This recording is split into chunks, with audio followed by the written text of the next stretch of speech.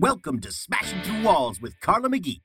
Whether you are just pulling up a seat to the table, breaking a glass ceiling, or smashing through walls, grab your favorite mug and join us on the first and third Friday at 11 o'clock for candid conversations with industry experts and decision makers as we navigate and explore all the things related to real estate and community. Good morning, everybody, and welcome to Smashing Through Walls with Carla McGee, where we don't just break the glass ceiling, we are smashing the walls.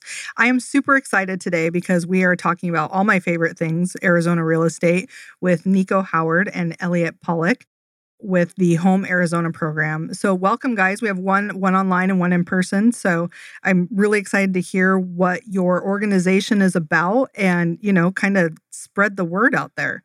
Sure. First of all, hi, Carla. Great to be here today. My name is Nico Howard. As you mentioned, we've also got Elliot on the line. We're grateful for the opportunity. Home Arizona is really a group of business and civic leaders who are coming together to talk about issues in housing policy. And specifically, we advocate for the development of fair and quality living spaces for all of Arizona's employees and their families. And so really, there's two components there.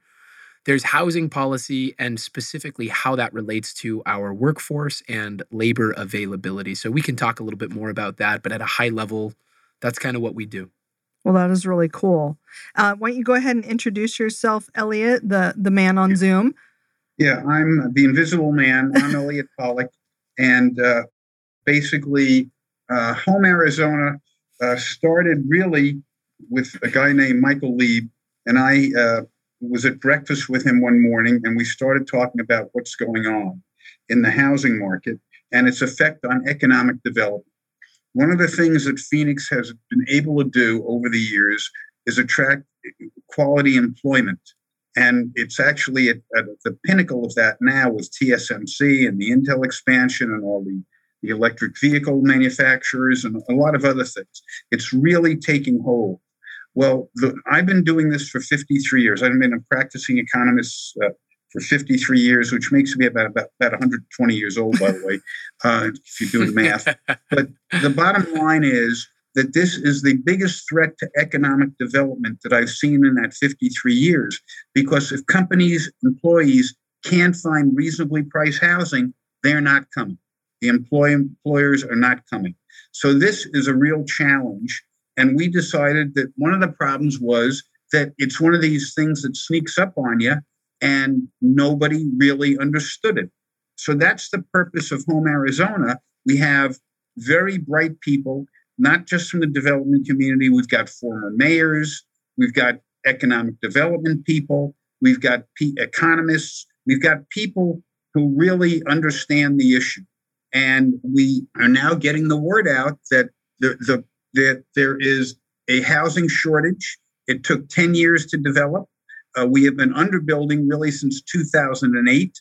And it got to the point we're now at the lowest vacancy rate, both for apartments and single family housing that we've ever had. And the result is the ridiculously high increase in prices that basically forces people out of the market. It affects affordability. It affects where our critical workers are going to live. It depends where it affects where new people coming to town are going to live. And so it's an issue, and we just want to alert people to it. And we've been successful in doing that for the most part so far. I don't know if you want to add to that, Nico. That's my take. No, I think that's a great summary, Elliot. The only thing that I would add is, sometimes we go quickly and we look at these things all day. So a lot of this becomes somewhat intuitive after a period of time. But I think it's important to explain some of the mechanics by which this kind of takes place. And so when a major employer is looking at moving to the Phoenix MSA or any new market, one of the biggest pain points that they have is the ability to attract and retain key talent. Where do they get their people?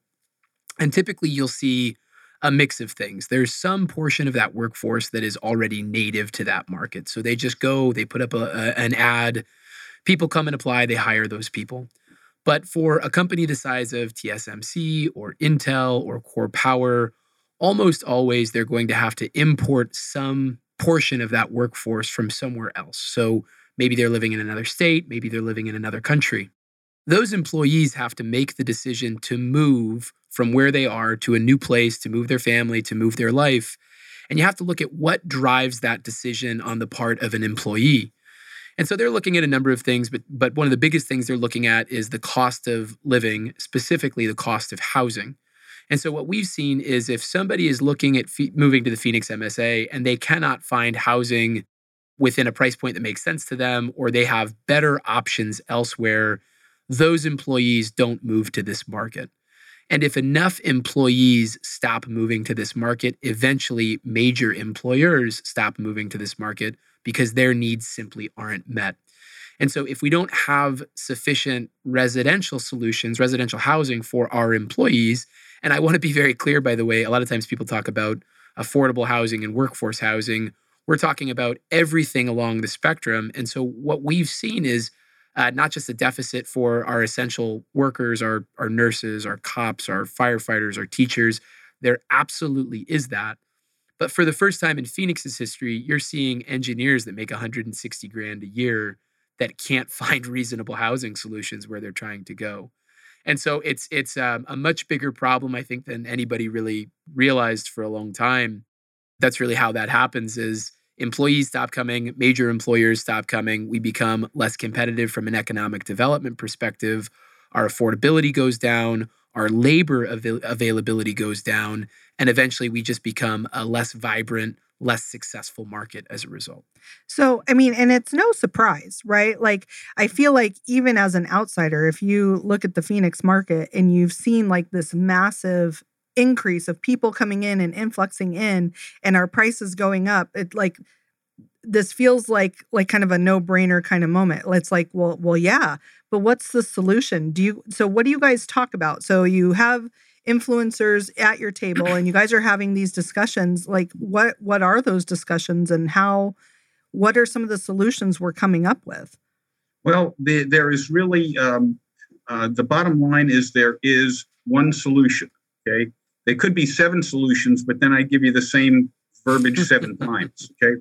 The only way you can do this is to end the housing shortage. The only way you can end the housing shortage is by building more units. And by the way, the interesting thing is that most people who don't like that solution, which is the only solution, don't like apartments, which is strange because virtually everybody who's listening has lived in an apartment one time or another. And a lot of people like that lifestyle, but that's neither here nor there. But as affordability becomes more difficult, more people are going to be priced out of the single family market and will be renting. So what we are asking of cities is to get in touch with people who are in the marketplace daily. There are some things they can control, some things they can't control.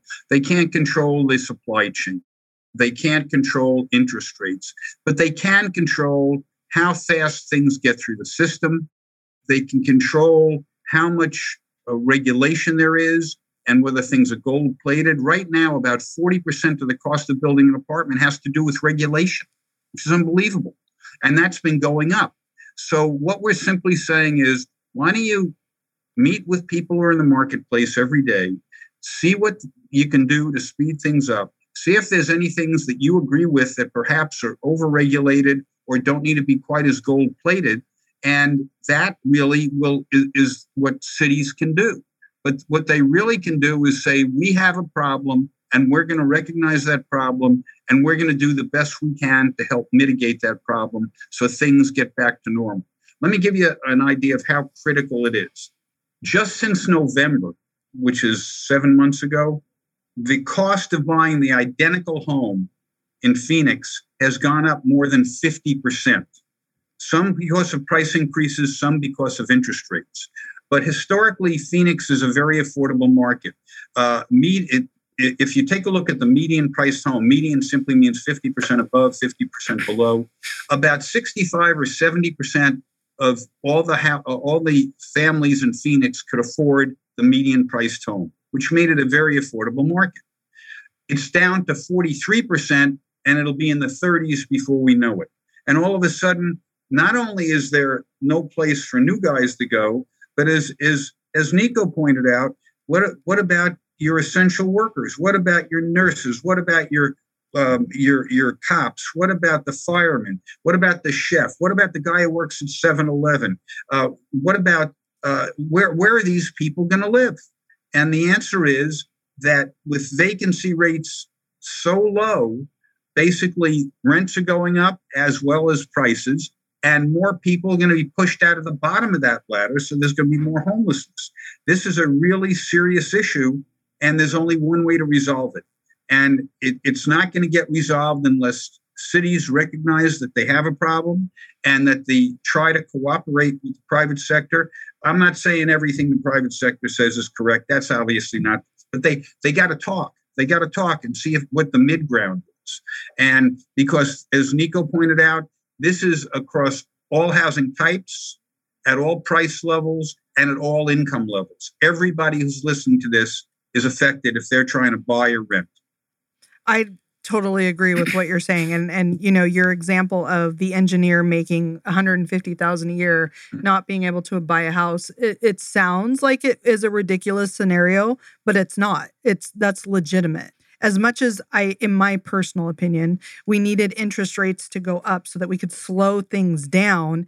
Now that we have kind of taken a pause and we've can we breathe for a second? This is really important to look at. So as we shift into the next phase of this, what does that look like? So part of what you're saying is creating more housing, right? Yes. And it sounds like one of the solutions is high density housing, multifamily apartments. When I say housing, there's single family, which we need more of, and apartments, which we need more of. We need more of every type of housing.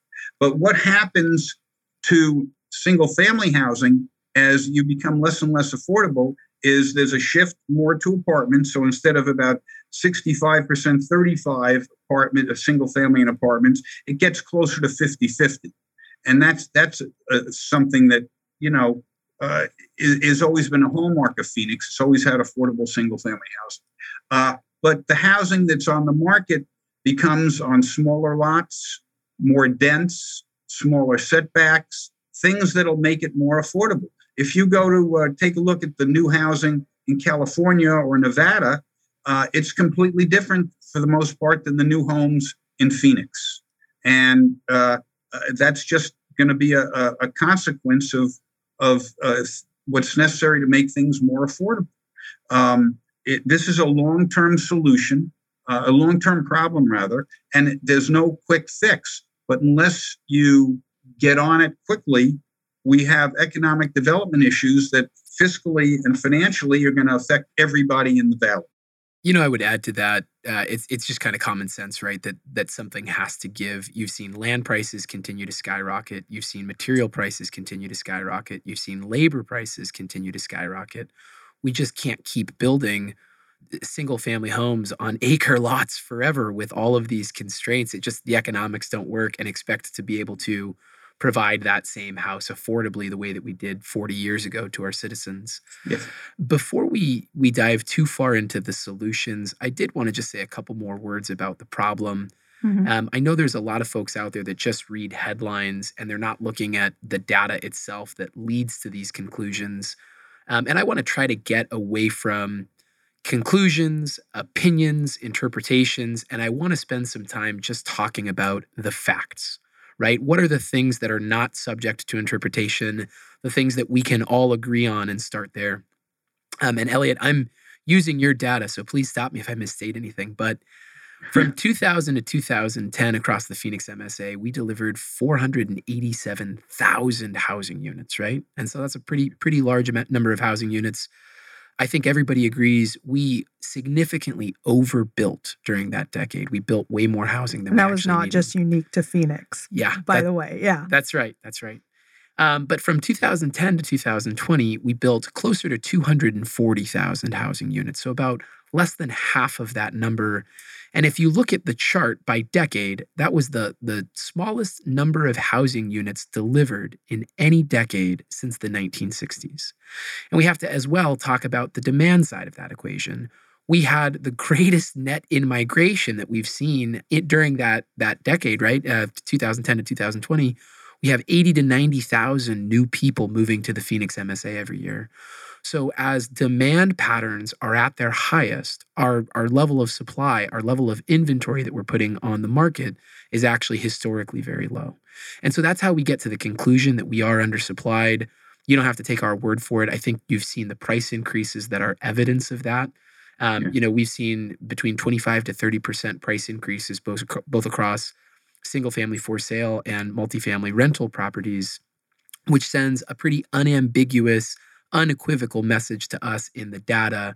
But I do just want to kind of share with your viewers how we got here, why we are of this impression. Right. And I think and there's two other things that I want to add to that. It's a very good summary. But on top of that, right now, the latest numbers are that 46% of people 18 to 29 are living home with mommy and daddy. That's the highest it's been since 1940, the end of the Great Depression. Wow. Okay, that's insane. On top of that, you have the rodent going through the python, which the millennial population, where those damn millennials. But essentially, the largest number of millennials basically are between 26 and 32. They're entering prime home buying years. So not only do you have the population flows, but of the people already here, you're going to get two things. One, millennials wanting to follow their parents, which I know they hate, but they're going to follow their parents out to the suburbs and buy a house as they have kids. That's kind of the way it is. The second thing is at some point, their parents are going to say, you know what? Get out of here. You got a job. You're making some money. Get out of here. Go get your own household. And so on top of the 80 or 90,000 we're talking about, you have these other hidden demographics that will only add to the demand, especially for single family housing, but for households in general over the next few years. And I think what's unique to Phoenix versus other metropolitan areas in our country is, because I think all metropolitans kind of share that demographic. What's unique to Phoenix is then we also have our seasonal residents that take up second properties that are pushing on that demand. And then our tourist properties, short-term rentals that are also consuming some of those houses and adding to our demand as well. And I feel like that's unique to us versus, Well, I think that the second home market is characteristic of places that are attractive seasonally. Obviously, not a lot of people are buying homes here to stay all summer and go home during the winter. They're staying here all winter and go home during the summer. But it's characteristic also of ski areas where people do stay during the winter and go home during the summer. And you have a lot of second homes, but because it's such a good place and people like it so much, there is a huge tourist component, and the Airbnb market really helps that component. Last year, there were 11,000 bridal parties, if you will, in Scottsdale alone. 11,000. You know how many people that brought in? Wow. And guess what? If you got 7 women coming to your party or 8 women coming to your party, you're probably going to get an Airbnb because you can all stay in the same place, where putting them in a hotel makes it not viable for them. So there are, yes, it takes up housing, but you have to offset that by looking at what's the economic impact if those things go away. But the bottom line is the only real solution is more housing of all types. Yeah, and that's very well said, Elliot. The only other thing I would add to that is I sometimes hear that short-term rental argument used as a reason for why we're seeing these price increases. And I don't want to mince words. Obviously, when you take something out of the long-term supply, you are diminishing the supply. That will have some impact on the pricing. Yeah. But I think the magnitude of that impact is grossly overstated. It's the tail wagging the dog. Yeah, I'd be interested to see what the actual percentage is, because I don't think it is significant. I just think that 3%. Yeah, it just if you keep adding the 3%, though, they start to create something significant, right? Well, let's put it this way: a lot of those people would keep their places and rent them out by the month instead of the week, so there wouldn't be short-term rentals. But again, you have to figure out what the net would be and take a look at it versus the economic impact of those people being here. Because once again, if you've got an Airbnb, you're probably there because it's cheaper than a hotel. Mm-hmm. And or it's just more convenient. Yeah, right. Yeah. Exactly. Yeah. Your bridal party example is a good example of that. So we had the economic director of Scottsdale on here, Rob Millar. We were talking about attainable housing because he was saying, yes, Scottsdale is a gorgeous place to live, but back to your engineering example, that's a prime example of someone who's making decent money and can't live in the community that they're working in. So take, for example, his daughters are teachers. And he was like, my daughters can't even find somewhere to live in their own city that they grew up in because their salary isn't enough. And, part of that's just being young and, you're coming up the ranks, but part of it is very legitimate at the same time. So he was talking about how the cities can take public school property, and actually a thing that's unique to Arizona is we can put housing on public school property, almost like a teacher dorm. But I was started to think about outside of the box, what would that look like if you're trying to attract teachers to live here and you're giving them housing? So that is becoming a big deal, especially with communities that have older buildings that they want to essentially do something with, that converting them into rental units for their teachers, because what do you want your teacher to do? Drive 50 miles every day to get to work? And I'll tell you why I laugh. It's actually my brother that's leading that initiative with the city of Scottsdale. Oh, really? That's so funny. Yeah, so he's been working hard on that to try to get more housing for our teachers and really try to offer a different price point than what you're seeing in traditional Class A market rate that you're seeing built in Scottsdale right now. Then it sounds like what a fun full circle this became. But because he's the economic director and his daughters are teachers, so he sees it from an economic standpoint, but also personally, right? His own family. So well, Dax, if you're listening, shout out. No, it's a great use. It's a great concept. And it's got a huge market, and therefore I like it a lot. But essentially, there's office buildings that probably could be converted. There's certainly old shopping centers that could be converted. There's a lot of things that cities have to now consider that they never had to consider before. Right. And it's not only teachers, although it's a prime example. How about your cops? How about your firemen? How about your nurses in your hospitals? How about, like I said, where's the guy who's sitting behind the counter in a 7-Eleven? Where's he going to live? Mm-hmm. You've got to be reasonable. And that brings me to my next point. And I'm going to try to be tactful about this. The main objective of a lot of people who are elected is to get reelected.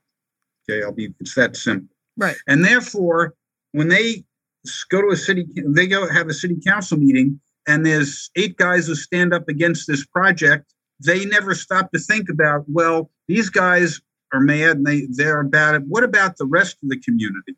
What about the guy who's staying home watching a football game tonight or a baseball game? He doesn't care because he likes it, so it doesn't bother him, okay? But so they're reacting to a vocal minority, quite frankly, and these people have the certain right to do that. But we've done polling, and the most amazing thing to me is 73% of the people we polled, and these were real polls. These are the guys who did polling for Doug Ducey, and obviously that worked in terms of what they were saying. 73% believe that we're in a housing crisis. This is 2022. You couldn't get 73% to agree that it's hot outside in Phoenix. Okay, so that is, and it's not just people who are wackos on one side or another. This is soccer moms. This is everybody. This is people who day to day know there's a problem, and it's a problem that you normally wouldn't think that somebody would in that ilk would be concerned about. But it's becoming a big deal because their kids can't come home and visit. Their parents can't move close to them. It gets personal. Mm-hmm. And by saying, no, we don't need more housing, you're sticking your head in the sand. You do. The question is how to deal with it and where it should go. And that's a city council issue. But you can't deny the fact that we are in a housing shortage. and the economic consequences of doing nothing will hurt the entire community fiscally and in terms of its vibrance. And those are big deals.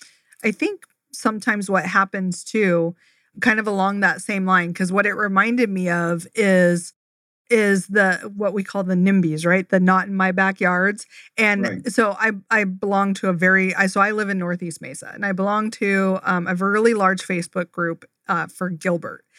And I swear half of what I read in there is, why are we building more apartments here? Build them somewhere else. Build them in Mesa. Build them on the other side of the 60. And it's like, what's wrong with them being in your backyard? How come they have to? So I feel like sometimes you get in this like, yes, 75% of people understand that that's going on, but I have a house, so I'm good. Right. Like, so, like, what do we tell those people when, they already have grown children that own homes, but like they seemed very unconcerned about their grandchildren or their great-grandchildren or my grandkids or anybody else's, it's very like egocentric. I want to be the last apartment that was ever built in this city. Kind right, of thing. Right. I want to be the last R16 or whatever it is. Yeah.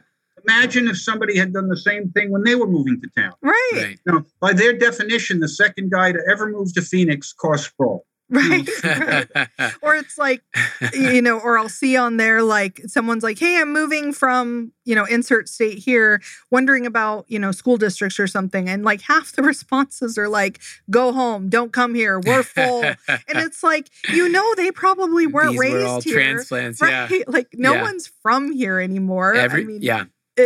So it just blows my mind that it's that kind of mentality that it was okay for you, but it's not okay for anybody else. And how are we ever going to solve it if everybody's running around thinking like that? This is a real problem. I'll give you an example. I have friends who live in Florida, and one of them told me he tends to speak to people about why they moved to Florida, new people he meets that just moved here. And they say, well, I moved here from New York. In New York, the taxes were very high, and it was a really difficult place to live, but it had great museums and it had buses and we got all this free stuff. And then why'd you move to Florida? Well, Florida's gorgeous and it's warm and there's no taxes. And they don't associate the fact that all that free stuff was what caused the taxes to be high. And if they don't want those taxes, they're going to be trade-offs. Well, that's the situation we have now. We have a very vibrant community. I've been here since 1964. Phoenix was not a vibrant community in 1964. It grew into it. It is much more fun to live here today. There's much more to do. It's far more interesting. And what if we had stopped it in 1964? We'd be Tucson, okay? We're not Tucson, okay? And I think it's important to state a couple of things about the nature of our public processes as well. Just a quick disclaimer. I am the chairman of the Planning and Zoning Commission for the City of Phoenix. And so I just want to make sure it's clear. I don't speak for the City of Phoenix. I'm not speaking in that capacity at all. I'm just speaking as an everyday citizen right now. But I have seen and experienced a lot of this through my time there on the commission. And the way that things really work is, if it's like the Yelp phenomenon, if somebody is against a project of any kind, they dedicate the next 6 to 12 months of their lives around fighting that project. They go knock on the doors of every one of their neighbors. They build a coalition. And in a weird way, people really come together around that. I mean, around the fighting of a common enemy. They have a war room in their kitchen and all of these things. And when somebody is either, indifferent or, maybe in support of a project, just like Elliot said, they stay home and they watch football, right? You don't see people really come together with that same rallying cry. And there are certain dynamics that you really have to appreciate, which is if you're kind of for a project or you don't really care, and you see that one of your neighbors who's 2 houses down really takes it as a personal insult, a slight against their very existence, you typically leave that one be, right? You typically say, well, I like it, but I don't know if I really want to fight with my neighbors about it. I don't know if I really want to be the guy standing up there against torches and pitchforks. And so Elliot is exactly right about that vocal minority.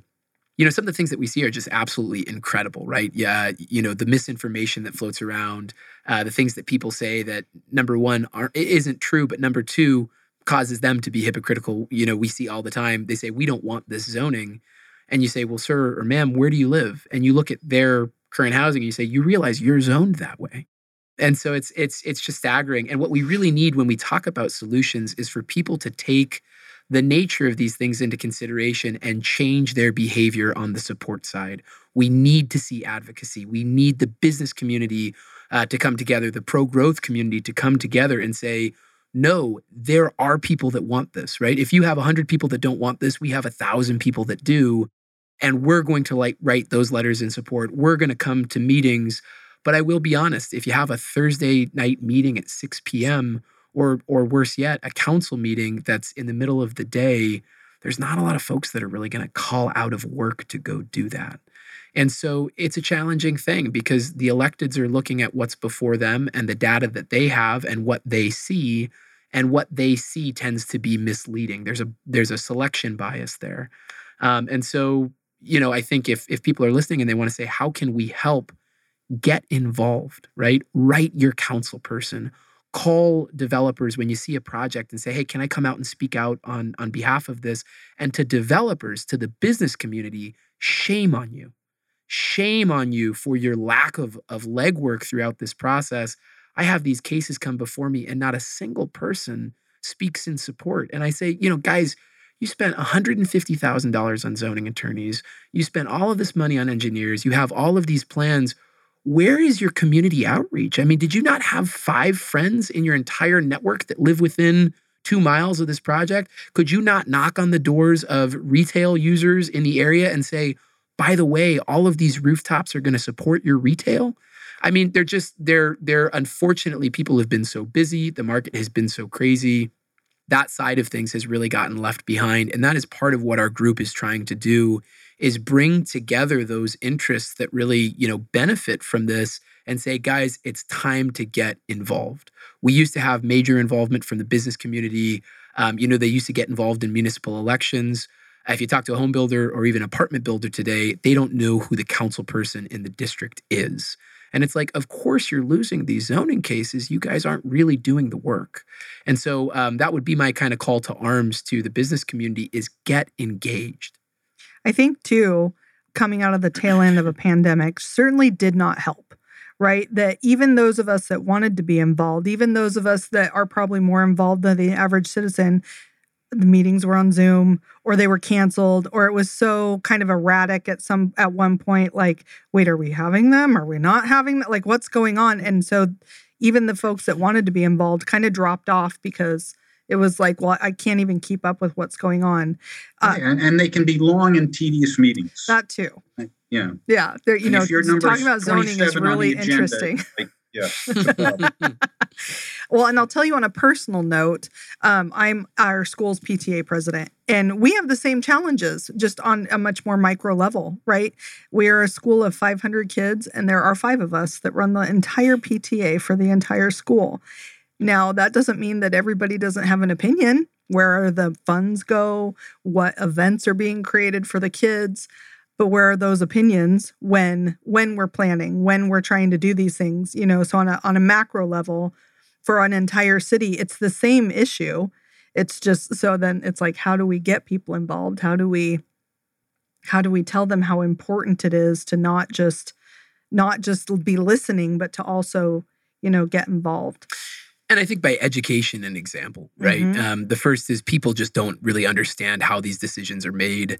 I do think that elected officials need to do a better job of looking at the data, the housing data, and evaluating projects within the broader context of a housing shortage, a labor shortage, all of these things. But on some level, it's not completely their fault either, because Mm-hmm. they're just doing they're going based on what they see. And what they see is 50 people that are against the project and nobody that's in support. And so it looks like it's a bad project. It looks like it's a project that everybody hates. Right. And so some of that falls on us, right? And the other part is example. I talk to developers that complain day in and day out about the opposition they face, but they themselves don't ever go out to support zoning cases. And so that's one of the things I say to everybody. And, you talk to people as well on the citizen side, where they say, we want sit-down restaurants, we want coffee shops, we want higher-end retail. And I'm like, okay, well, then you want density, you want multifamily, because that's what those retailers want. They want high incomes, they want visibility, they want access, and they want people in the community that are going to support them financially. those people that want those things need to go out and tell their council people. They need to tell their villagers. They need to tell their commissioners, these are the things that we want. And by the way, this is the path to get there. I was going to say, so how do they find that information? This is your opportunity to educate them. How do they find that information? What do they say? So in my neighborhood, I'm tired of fast food chains. I would like a sit-down restaurant. How do I find who to call? How do I find who to write a letter to? And what should that letter say? The short answer is your council person for the district almost always. But in Phoenix, there are really 3 levels of public hearings. You have, I think it's 14 villages, and they hear kind of more localized projects. They then feed up to the Planning and Zoning Commission, where I sit as chair. That kind of presides over Phoenix generally and hears all of those 14 villages' recommendations. After that, we render a recommendation to council. Council ultimately votes. It is the council vote that is binding. So in Phoenix, there's an opportunity at all 3 of those levels to come out and testify, to write letters, to make calls. Every municipality differs, but almost everyone is voted on by the city council or whatever the equivalent is. And so I think that is the short answer is, start with your city council person or even staff at the city, make a call. But what I encourage people to do always is don't try to stop development. It's a losing task, right? Developers don't create demand. People are coming to Phoenix whether we like it or not. It's not a question of whether we're going to stop building. It's a question of what that building is going to look like. So stop trying to stop development and start trying to shape development. So there's things from a design perspective, aesthetics, kind of architecture, all these things where you can have a voice. When you come down to, density, for example, that's a more challenging ask because what you're really talking about is controlling the supply. And what I think from an economic perspective, we all agree is that's exactly what we need more of is supply. Now, I do want to be very honest and transparent. There are certain places that are better sites for apartments than others, right? And so if you have 5-acre lots on all sides of you, that probably isn't the place for a 30 to the acre, 300 unit apartment complex. And so the neighbors do have some legitimacy in that. And we need to look at the totality of interests. It's not just about the economics. It's not just about the neighborhood issues as well. You have to look at all of it. But there is a cost. There is always going to be a cost to everything, to growth, to development. And so one of those costs is oftentimes we hear objections. We want to keep the neighborhood as it is. We want to do things that are in keeping with the character and the context. Well, it's not always possible. You can't do both. You can't grow and keep things the same at the same time. If you look at pictures of Central and Camelback from 1960, they don't look the same that they did today. If you go back 60 years before that, there's a lot of places that were still dirt roads that we consider to be central core infill locations. And so you hear that a lot.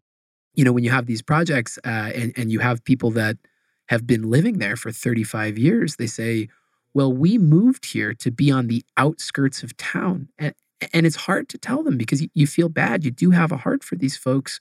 But the reality is this isn't the outskirts of town anymore, right? Anthem used to be very far away. Now TSMC is, North Phoenix is going to be a pretty central place. You look at all of this stuff.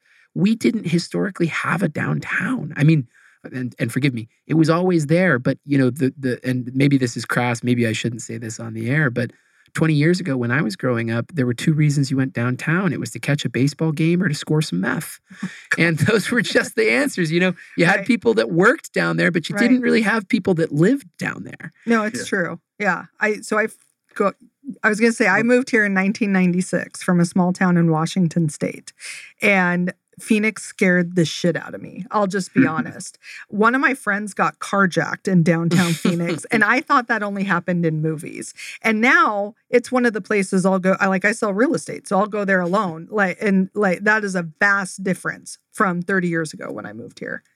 Yeah. And Nico hit the nail on the head about a lot of things, but especially for those people who, if you don't like an apartment because it's near you, say, I don't like this apartment near me. Don't say, I don't like apartments. I don't want more development. That is an untenable position.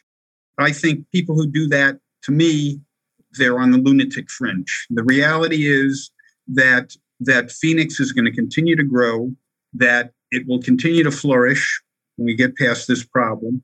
And he's absolutely right. Downtown, there was a downtown. It died in about 1960 when Park Central Mall opened, okay? And all of a sudden people said, geez, I don't need to go downtown for all these services. And downtown died. It died because the city council at that point was unfriendly to parking, if you can believe that. And so the people didn't move there because the amenities had moved out. And the amenities didn't go downtown because there were no people, okay? So it was a catch-22 for years. The only reason that downtown Phoenix reflourished was ASU. Had it not been for Michael Crow and Phil Gordon coming to that agreement to put ASU's campus downtown, downtown Phoenix would still be the ghost town that Nico describes. And that is a wonderful story on how the private sector, well, the quasi-public sector, which is ASU, and the government got together and did something that made a huge problem into a huge plus. If you go downtown today, it is vibrant as heck. It's great. Same thing with downtown Scottsdale. Yeah. There were a couple of bars, and there was the Pink Pony, and there was a Sugar Bowl, but it's nothing like it is today. Nothing at all. And what it is today is nothing like it's going to be 25 years from now in terms of its vibrance. The other thing I like to say is that some people think the only people who live in apartments are bikers and pole dancers. Not that I have anything against pole dancers. But the bottom line is that most of us have lived in apartments, that a large percentage of the population are at the age where they like that lifestyle because they don't want to take care of a house anymore. They sell their house, they take the equity in it, and they can enjoy the rest of their lives. There's also people, millennials, who are very successful, but don't have the money for a down payment, and just like the lifestyle at this point. Eventually, they'll want to move into housing if they haven't yet. But essentially, it's not bad people. The types of for example, the types of apartments that have been being built in Scottsdale, they're pretty expensive apartments. They're about $250 a foot, and so these people, you're not getting people at the very low end. In fact, one of the problems is just that.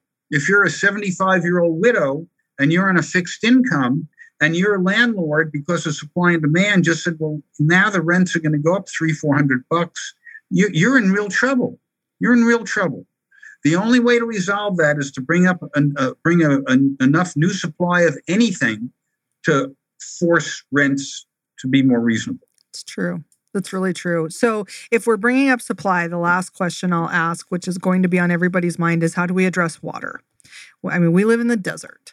People point out Lake Mead a lot, that it's depleting on a daily basis, but that's not necessarily our entire water supply. But we still have to think about it. Well, so what are those thoughts?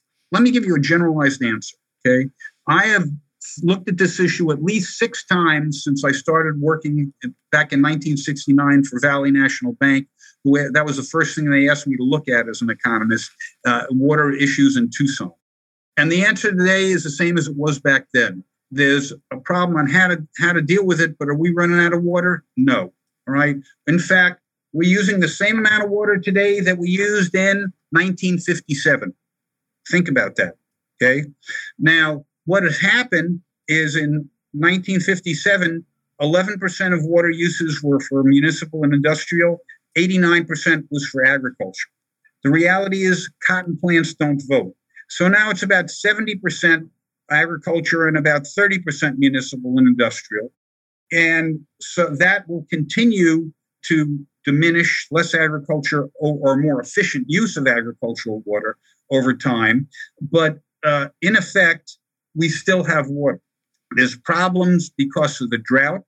People have to be, one of the problems in Phoenix anyway, is that water is essentially free. What's your water bill? Can you even tell me? Yeah, mine's about $150. Okay, so you live in a single family home. I do, with a pool. With a pool and grass, probably. And grass. But if you take a look at Tucson, where water bills are about 2.5 times what they are in Phoenix. Yeah. They use a third less water per capita than they do in Phoenix. You want to know why? Because almost 65% of all, or 55% of all the water we use is for landscaping.